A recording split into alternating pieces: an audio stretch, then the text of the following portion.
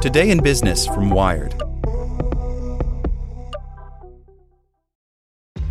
This episode is brought to you by ShipStation.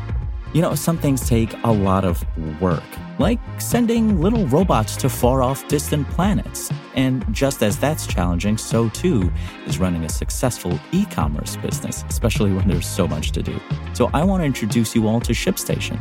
Now, I love using ShipStation because of its easy-to-use dashboard, which makes managing orders and printing labels a breeze and super smooth. Oh, and the customer service is just out of this world.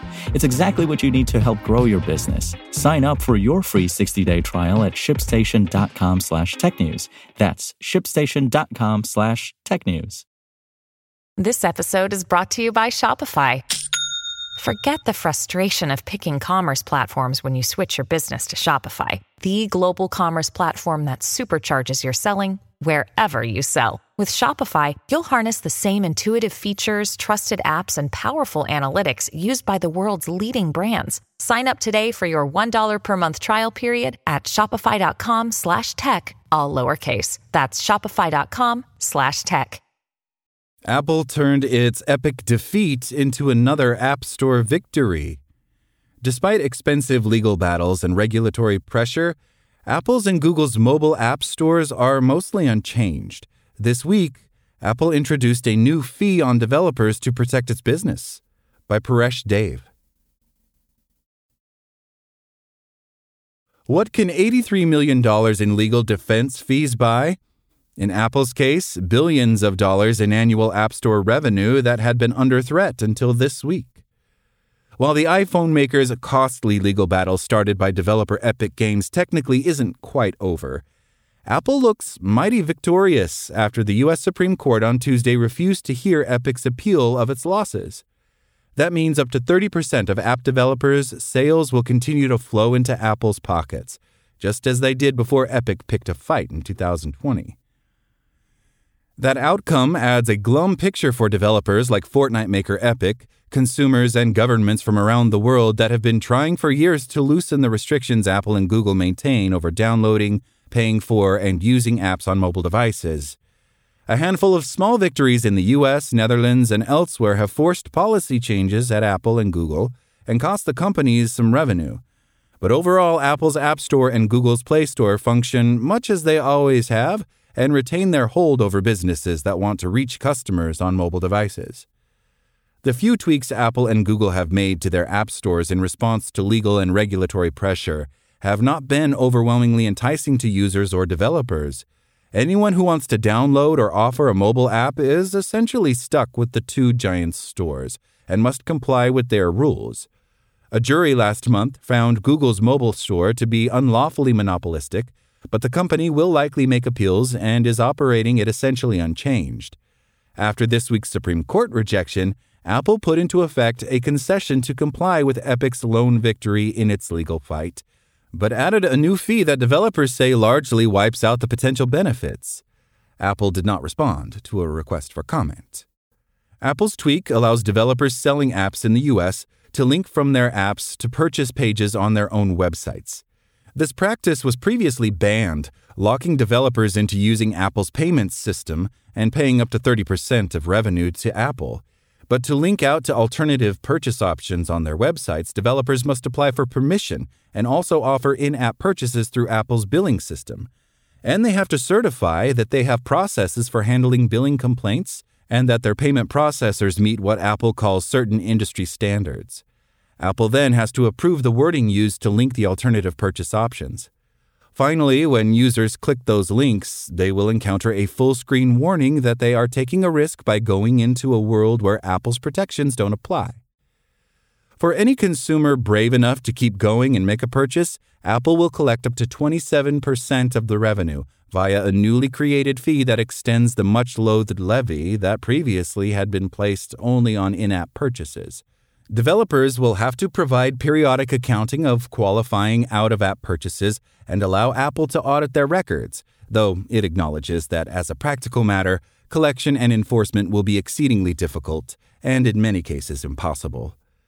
The revisions provide developers a meaningful opportunity to do business outside of Apple's billing system, while also enabling users to make an informed choice about where to transact, attorneys for the company say in a court filing.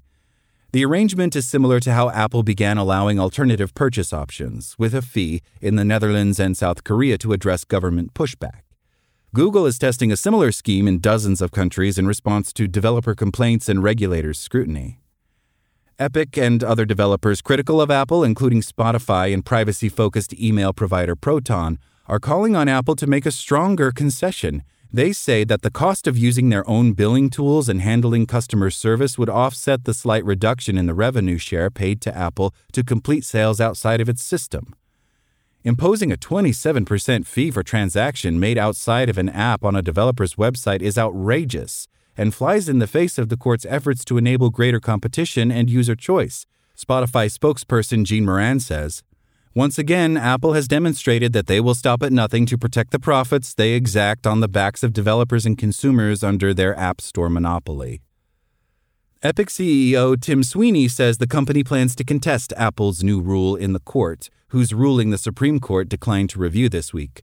Whether U.S. District Judge Yvonne Gonzalez-Rogers will be receptive is uncertain. She sided with Apple on 9 out of 10 charges in her original ruling, and said she wanted to avoid micromanaging its business. Epic would have to prove Apple's revised rules failed to increase competition, transparency, and consumer choice. Rebecca Haw-Allensworth, a Vanderbilt Law School professor who's followed Epic's case, says it would be fair to call Apple's new linking rule bad faith because it basically recreates the system the courts found anti-competitive. But though the judge wouldn't want a remedy that undermines her ruling, it's difficult to predict how she would rule on a challenge from Epic.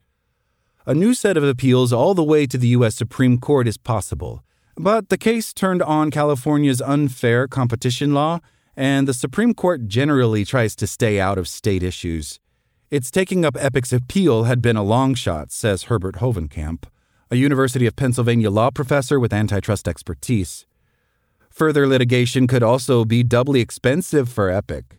Apple says in court papers that because it won 90% of the case, Epic should pay the same proportion of its $83 million and mounting in legal fees. Apple argues that's required under the App Store developer agreement Epic signed when it began offering apps for Apple devices, and then later breached by trying to circumvent Apple's payment rules. Epic has no legitimate grounds to dispute the amount, attorneys for Apple write. Developers including Spotify and Epic are holding out hope that Apple will have to cede more substantial ground by early March to comply with the EU's Digital Markets Act, a new law requiring online gatekeepers to open their systems, such as app stores, to more competition. It's unlikely any changes in response to the DMA would apply outside of the EU, though. After years of political, public, and legal pressure on Apple's and Google's app stores, they are looking as immovable and lucrative as ever. Thanks for listening to Wired. My name is Zeke Robison, and for more stories like this one, visit us at Wired.com. Like what you learned? Subscribe everywhere you listen to podcasts and get more business news at Wired.com/business. Want to learn how you can make smarter decisions with your money? Well, I've got the podcast for you. I'm Sean Piles, and I host NerdWallet's Smart Money Podcast. Our show features our team of nerds, personal finance experts in credit cards, banking, investing, and more. And they'll help you make the most of your money while cutting through the clutter and misinformation in today's world of personal finance. You'll get clarity on strategies to help you build your wealth, invest wisely, shop for financial products, and plan for major life events. Listen to NerdWallet's Smart Money Podcast wherever you get your podcasts.